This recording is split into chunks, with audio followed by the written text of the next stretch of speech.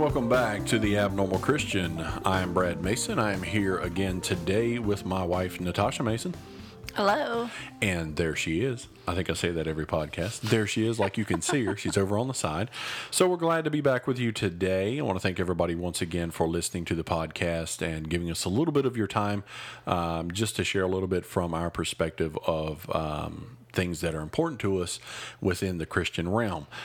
Today we're going to be looking at the book of Genesis. We're going to kind of go back and we're going to look at the beginning of everything. And we're going to look at the first couple chapters, and my wife has some questions, and we're going to try and talk about them and answer a few things. Within the first three chapters, and I'll tell you up front, you don't have to have any specific denomination that you belong to or any kind of previous Bible understanding or study to kind of follow along with us. So if you have your Bible and you want to get out your Bible and you want to look, we're going to read through some verses. But if you want to follow along with us in your Bible, that would be great. One thing you do need to understand is that a lot of what we're going to talk about comes from what we call a Hebraic perspective. I want to get that clearly understood. Hebraic perspective. So, and I'll explain a little bit about that as we go. We're not going to get greatly in depth in that area, but it'll help you understand a little bit more about the first couple chapters of the Bible, because we've all heard these stories before and we think we understand them, we think we know them, but there's so much within the first 3 to 4 chapters of the Bible and so much there, and hopefully we can get into that a little bit today and explore a little bit about that. So you want to kind of go into...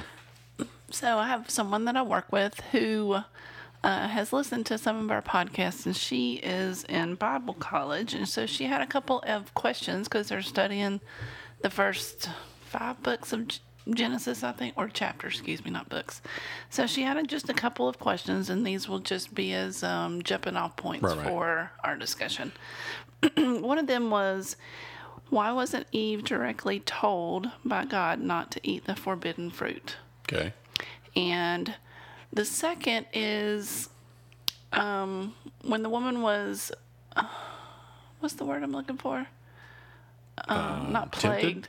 No, not plagued. Tempted.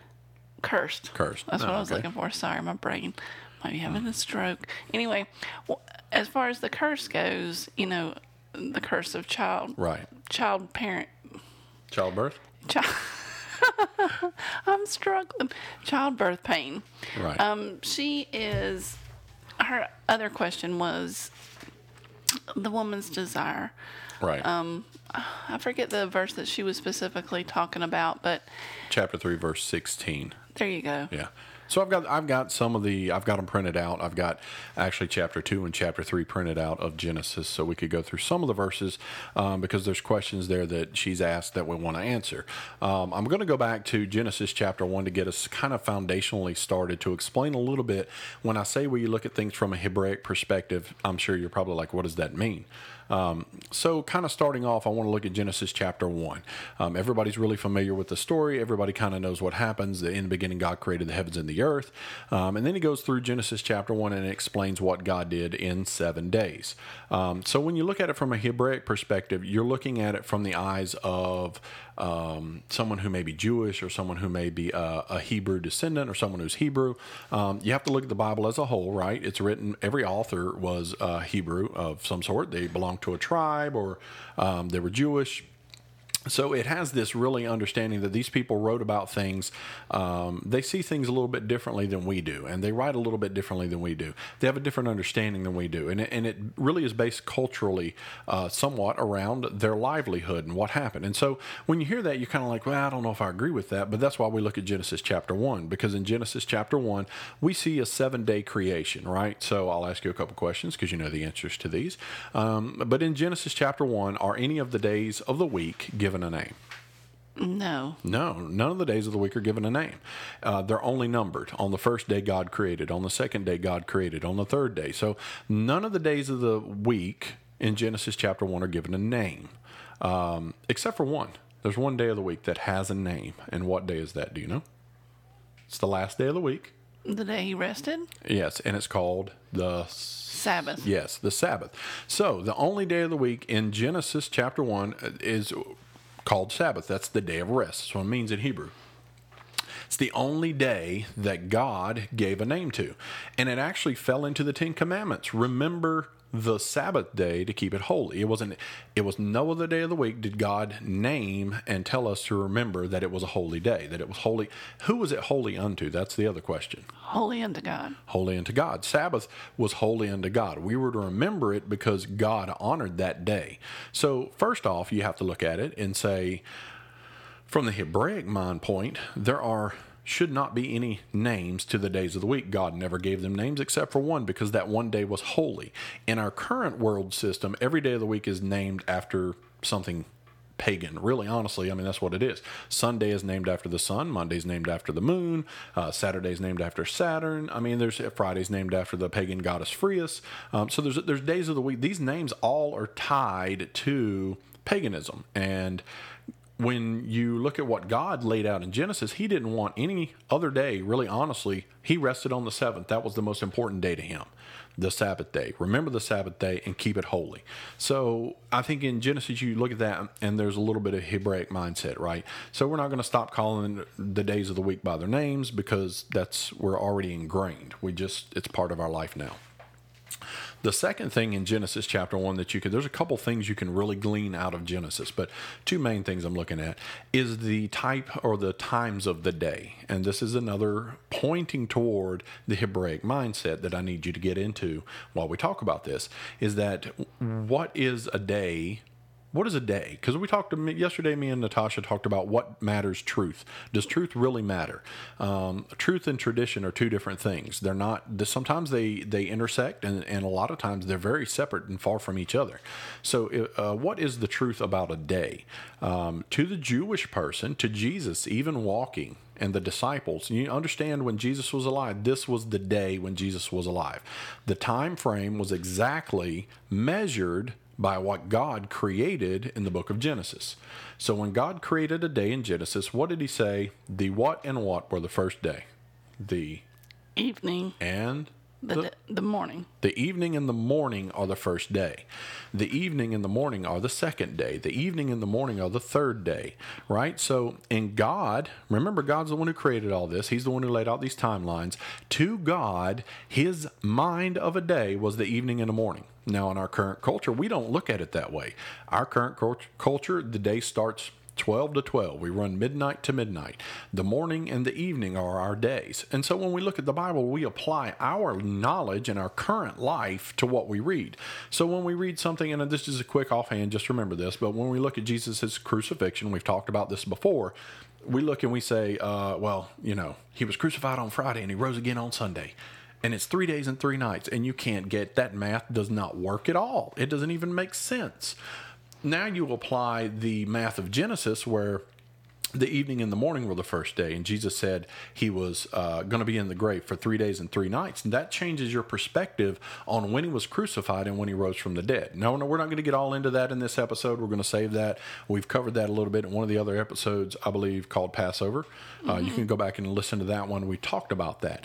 But what I'm saying is, you have to understand God's mindset is different than what ours is currently, in the way that he laid out everything, life, structure, and all that. And it's really important to know that when you come to Genesis, because the world that we live in right now says, if there's any kind of hierarchy within a family, if a husband is above his wife, then it's wrong.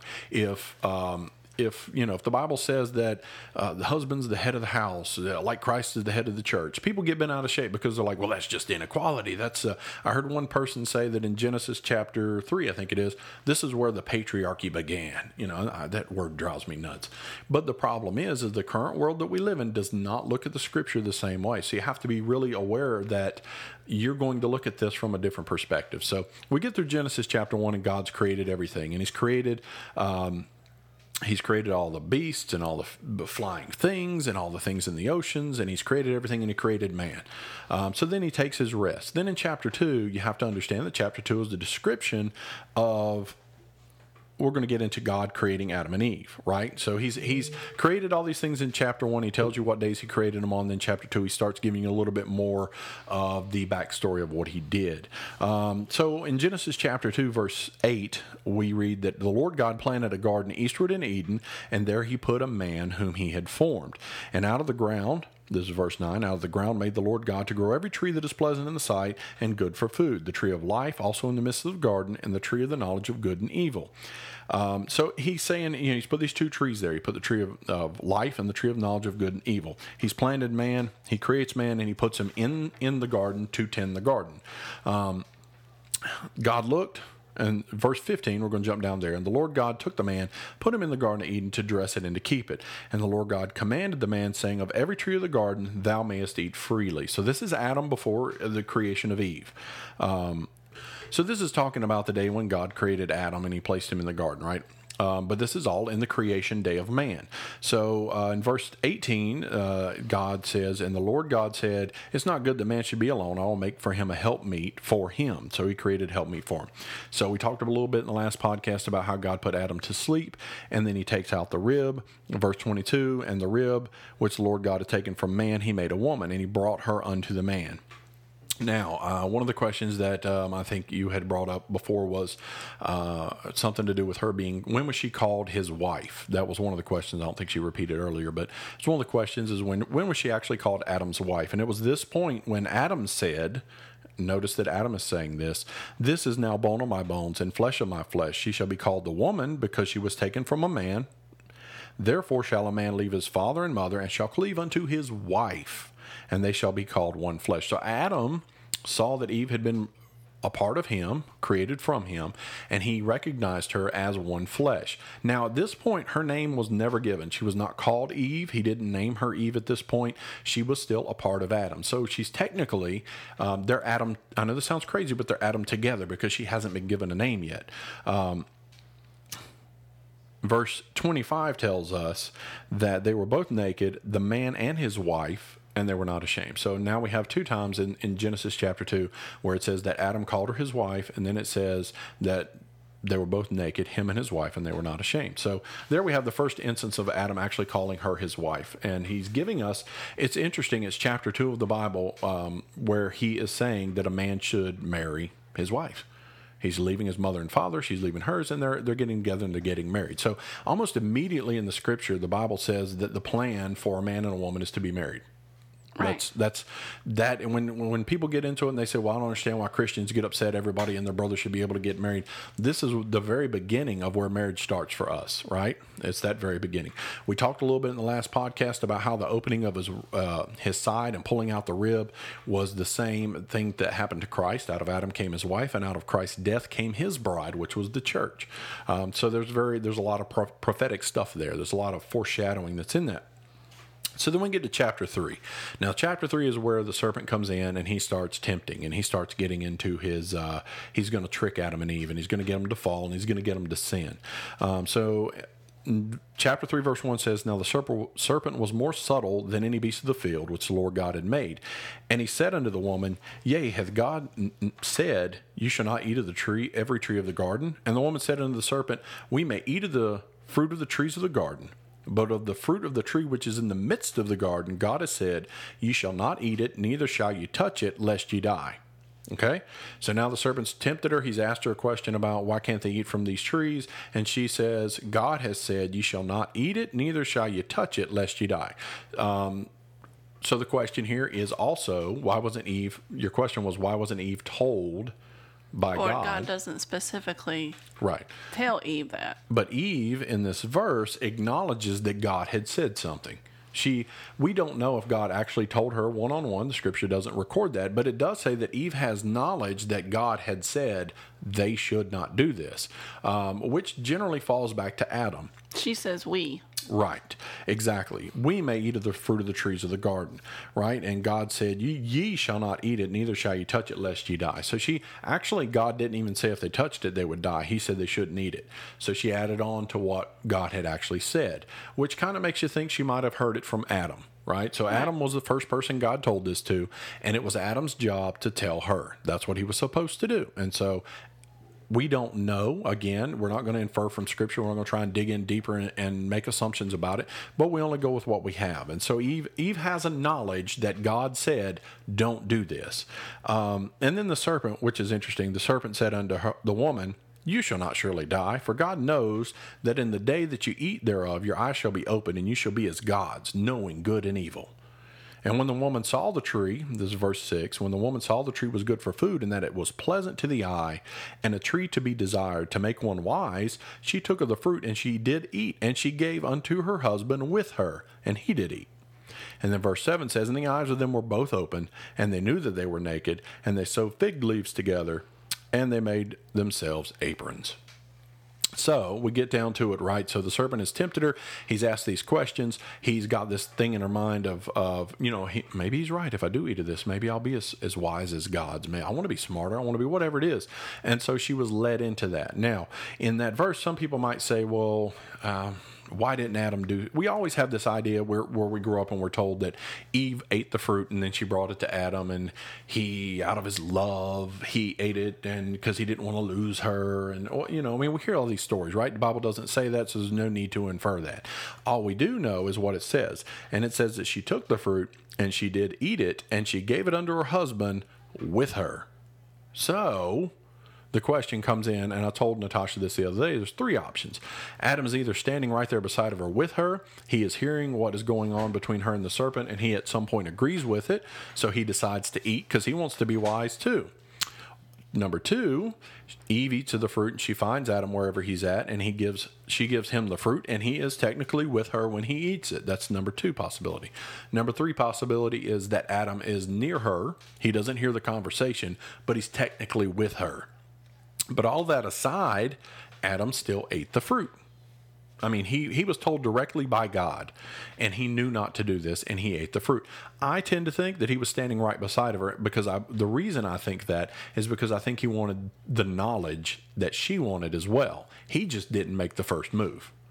I think he was standing right there. I think he heard the whole conversation. She, in her mind, was ahead of him, and she's like, oh, so she took the fruit and she ate it. And he's like, oh, I'm going to get the knowledge too. It's that same idea that, somebody's got something, I want that. I don't really even know if it was that. Maybe it was the love for his wife. I have no clue. It doesn't tell us. But this is just what I would think from the verse, that's what we see. He was with her. He ate it. Shouldn't have done that. But anyway, so we go past that. What was your other question about desire? Right. So we know they sin. We know they fall into sin, and God curses them. He cursed them in the order that they sinned. He cursed the serpent first, then he put a curse on the woman, then he put a curse on the man. This is a really interesting part of the scripture that we get into something here in Genesis chapter 3 that I told Natasha yesterday that I think the Bible talks about meditating on the Word of God. And a lot of times I roll it around in my mind and I think about things, and I read a passage, and then I try to apply it to another part of the Bible and see if these things correlate or is there any connection there. But anyway, so we'll get into that a little bit. So in chapter 3, we'll go down to verse 16. He's cursed the serpent. He's told him he's going to have to crawl on his belly in verse 14. Verse 15, there's a prophecy that's made, and God says, I'll put enmity between thee and the woman, and between thy seed and her seed. He's talking to the serpent here. And it shall bruise thy head, and thou shalt bruise his heel. So there's two different things there, the serpent seed and the woman seed. And a lot of biblical scholars will say that is Satan, serpent seed, Yeshua, Jesus, the seed of the woman, down the line. He's going to bruise his heel, which means he's put to death, but he crushes your head. So it's kind of the way they look at it. So in verse 16, unto the woman he said, I will greatly multiply thy sorrow and thy conception. In sorrow shalt thou bring forth children, and thy desire shall be to thy husband, and he shall rule over thee. Okay, so we'll stop on that one because there was a question about the desire of Eve. And what does that mean? You want to go in a little bit more on that?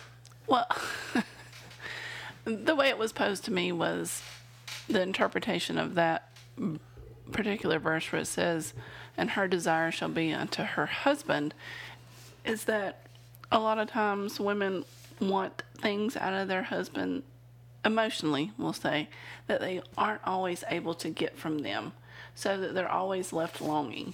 Right. And the question is, well, shouldn't they, that hole or that void that they feel, shouldn't they feel that with God as opposed to trying to get it from their husband?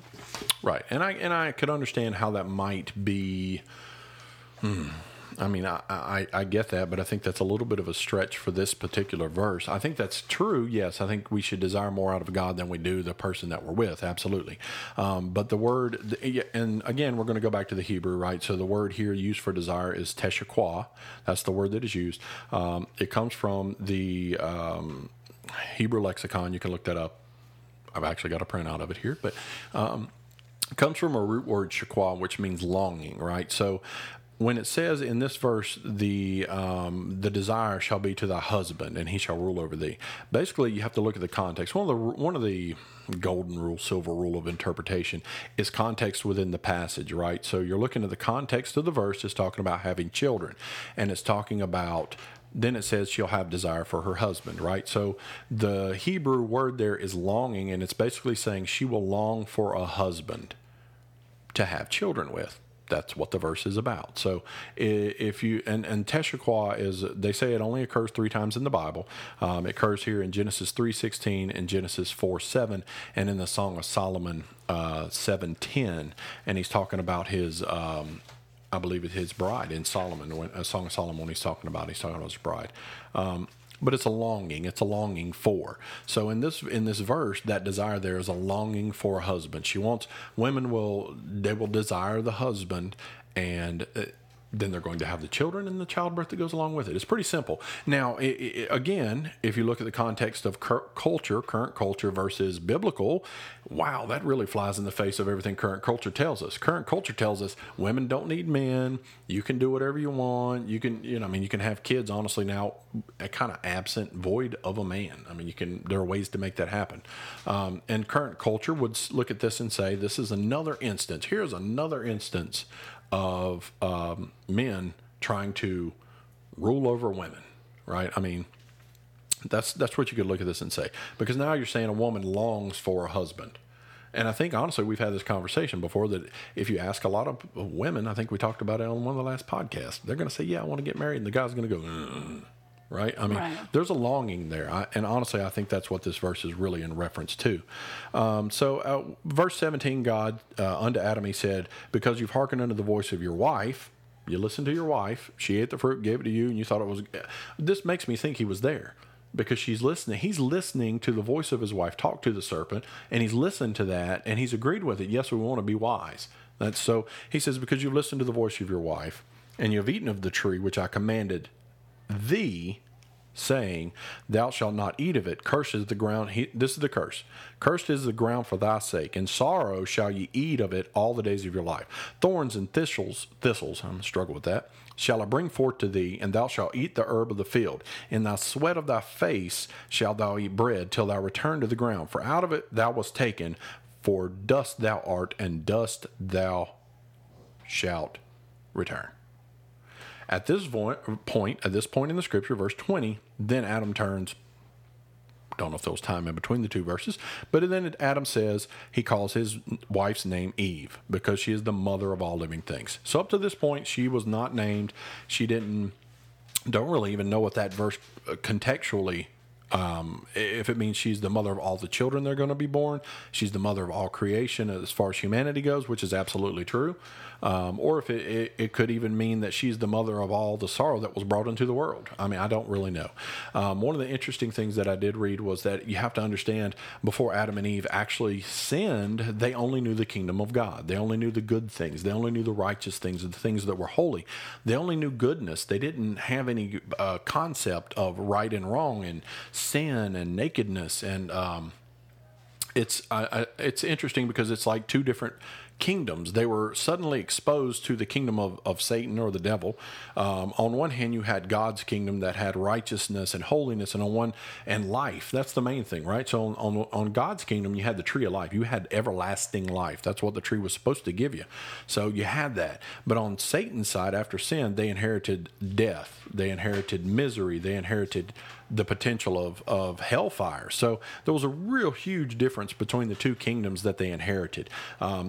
Very interestingly enough, we come down to where God is talking to Adam and Eve after he calls her Eve. God does something that's very interesting. So in verse number 21, unto Adam, also unto his wife, did the Lord God make coats of skin, and he clothed them. So this is very, very important, because later on in the scriptures we learn that the Bible says without the shedding of blood, there's no remission of sins. So now we have a situation where Adam and Eve have sinned and they've done something wrong against God, and something had to die, because that was part of the curse, right? The day that you eat of it, you would surely die. We understand that to be a spiritual death, that it is, and that's the way we look at it. It's a spiritual death, right? We say, well, they didn't die that day, so it's the inherited death. They would eventually die. Their bodies would eventually die where they might have lived forever. And they also inherited spiritual death. That's why we have to be reborn. But in this scripture, it says that God made coats of skin and clothed them. What is the significance there? That he covered their sinfulness. Yes, I like that. You hyphenated it, their sinfulness. Yes, that is the significance there. So, and we're going to take a few minutes and we're going to kind of fill this one out a little bit, because the Lord showed me something yesterday that I didn't really even notice myself. I was pondering through the scripture. I was going over this portion of scripture, and I was like, well, so we know he offered, this is the first sacrifice, by the way. If anybody ever asks you, what is the first sacrifice that is ever made in the scripture? This is the very first sacrifice. God himself is sacrificing, and I'm going to go with a lamb. I don't know if it was a lamb. It doesn't say that. But knowing God and what his requirement for a sin sacrifice was, I will almost guarantee you 99% that this is a lamb he's offered up, because the very next sacrifice is a lamb, and the sacrifices that follow after that are all lambs, spotless and without blemish. So in this case, God is taking, he's sacrificing an animal, and he's covering them with the skin or the coat of that animal. And so what he's doing is he's showing you something there. This is Genesis chapter 3, and God is showing you something, that he is going to cover your sins with the blood of something that is clean and pure, because that's what the sacrifice had to be. It had to be clean and pure, without blemish, and it was holy to God. So he covers Adam and Eve with that. Now, I was thinking about this, and I was thinking, this is the very first sacrifice that God made, and it was probably a lamb, because that's what he required of every sacrifice for sin. And then I thought, Jesus was the lamb, because the Bible says he's the lamb slain from the foundation of the world, and we're clothed in his righteousness. It's very interesting the scripture would say that we are, this is getting on me, and I didn't even realize this. Oh, Lord. You see it? I wish I could see him. Yeah, it's okay. But no, think. Did you hear? Hear. We are clothed in his righteousness. That's the same thing he did with Adam and Eve. He clothed them in the righteousness of the sacrifice. We are clothed in the righteousness of the sacrifice. It's going up and down my back. It's ridiculous. He's got hold of me now. It's ridiculous. We're clothed in we're clothed in the righteousness of the sacrifice. That is fantastic. We're just like Adam and Eve were. God laid that out there in chapter 3, verse 20. God clothed them in the sacrifice of righteousness, and we're clothed in that too, which is Yeshua. He is our righteousness. So, that's all up on me. So anyway, so I was thinking that Jesus, he is our sacrifice, and we're clothed in his righteousness. And then it hit me, almost like the Lord was trying to show me something there. And he's like, you realize that I made the first sacrifice for sin, and I also made the last sacrifice for sin. God made the first and the very last sacrifice for sin. The Bible says that after Jesus was crucified, there's no more sacrifice for sin. There's none. It's done. It's over with. He was the final sacrifice for sin. So in the idea, and people can say what they want about God and sacrifices, but in the idea of sacrifices, God made the very first sacrifice, and God made the very last sacrifice. That's all right there in Genesis chapter 20. He's the beginning and the end. He is, yes, absolutely. He is the beginning of our faith and our salvation, and he is the end of our salvation. Christ was that completion of everything. So in the first 3 chapters, we have this picture that is laid out for us of God's redemptive plan, even though it's not spelled out, because we understand that the Old Testament is a foreshadowing of things to come. So we look at this chapter and we can see that they're covered in that. Man, that is crazy. I'm telling you, that's the goodness of God's plan. And this is what you see when you get into the scripture and you start comparing things. Really, if you're looking at Bibles, if you're studying the Bible and you're looking at a passage, I encourage you to talk it out loud. Speak it out loud. Talk through the verse. Talk through the idea. Because as you do that, the Lord is going to start showing you things you never noticed before. You're going to see something like I never really compared the two, that he covered them. And we're covered in that sacrificial lamb. Christ is the Lamb slain from the foundation of the world. And we have been covered with that same blood and covered with that same covering that makes us righteous. That right there just, I'm probably going to run around the house a couple times. It's like I'm in church. I'm going to run up and down and scream because that is, man, that's deep. If you can get that is something that's just fantastic. I don't even know what to say. I've just done a lot, went all sideways on it. I'm about to, So we get to this and we get down to the end of the chapter here. The Lord has covered them with that and the coats of skin. This also shows the mercy of God, right? Because God did not kill Adam and Eve. He didn't apply death to them immediately. He did apply death to something else, which took their sin punishment was on that animal. Same thing that happened to Christ. He's on the cross. Each one of us deserves death. We deserve to go to hell. We deserve the very worst that could happen to us because we are miserable people. I mean, the Bible says the heart of a man is continually wicked, or wicked continually, depends on the version you read. But it is, our hearts are not, they have to be cut. They have to be cleaned. And so, that's what this whole scripture is all about. So you get in there and you read that and you find out a little bit there. You go on later, and the reason I think it's a lamb is because Cain and Abel. You get a little bit further down, and you find out that Cain brings a different sacrifice than Abel. Abel brings the lamb sacrifice that he's been told by his father to do. So between this sacrifice and Abel's sacrifice, there's not a lot in the scripture that says God ever told anyone else how to do a sacrifice. So you kind of have to assume that he taught Adam here, or maybe later, how he wanted the sacrifice done. You're going to do a sacrifice for sin. What were the requirements? And right, this is what you're going to bring. So you get over to Cain and Abel, and Abel brings the required sacrifice, and Cain does not. Cain brings the fruit of the field. He brings, what he's working. He's trying to please God. And this is really, in itself, is two different pictures of the world and Christians, right? So there's the sacrifice that would please God, the sacrifice that God requires, what he's told us to do, and the sacrifice that Cain wants to offer, the sacrifice that should be good enough for God, the sacrifice that I'm going to give you what I have and you should take it no matter what. And I mean, this is the first 5 chapters of Genesis, and you're already getting a layout of how the world's going to operate and work. So anyway, hopefully we're kind of running out of time on this, but we'll come into more of Genesis and maybe get some more into Cain and Abel and things like that. But hopefully you got a little bit of something. I know I got something out of this. So hopefully you got a little bit of something out of this. Maybe it open up your eyes a little bit, give you a little more understanding and a little more interest in research. So you can't always just assume that these are old stories that we've heard before. There's a lot of depth there. There's a lot of things you can learn. Just pray about it, open up the Word, start reading, read it out loud, start thinking about it, and talk to other people. Absolutely. Compare Old Testament scriptures against New Testament scriptures, and you're going to see some things that are really going to amaze you. So hopefully we really kind of covered Genesis 1 to 3, but we do appreciate you listening. Our daughters are walking in and out of the room. It's what babies do. They love to be around. But we appreciate you once again for listening to the podcast. You can check us out on Facebook, on Twitter, Instagram. We're on Podbean. We're on iHeartRadio. We're in a lot of places. Spotify, iTunes, YouTube. As I mentioned before, the Lord is really doing more and more work with our podcast. We don't even understand kind of why, but He's doing what He wants to do, and we're happy for that. So we praise the Lord for that. We ask that you would pray for the show and pray for the podcast. If you have any ideas or questions that you would like to have answered, we can do our best. I'll do my best to do research and find a good answer for you. I warn you that I'm going to try to stay as biblically correct as possible, even if that means hurting some feelings, because I believe there's a lot of theology out of there that is very skewed and takes advantage of the gospel. So I really try to stick to the truth as much as I can.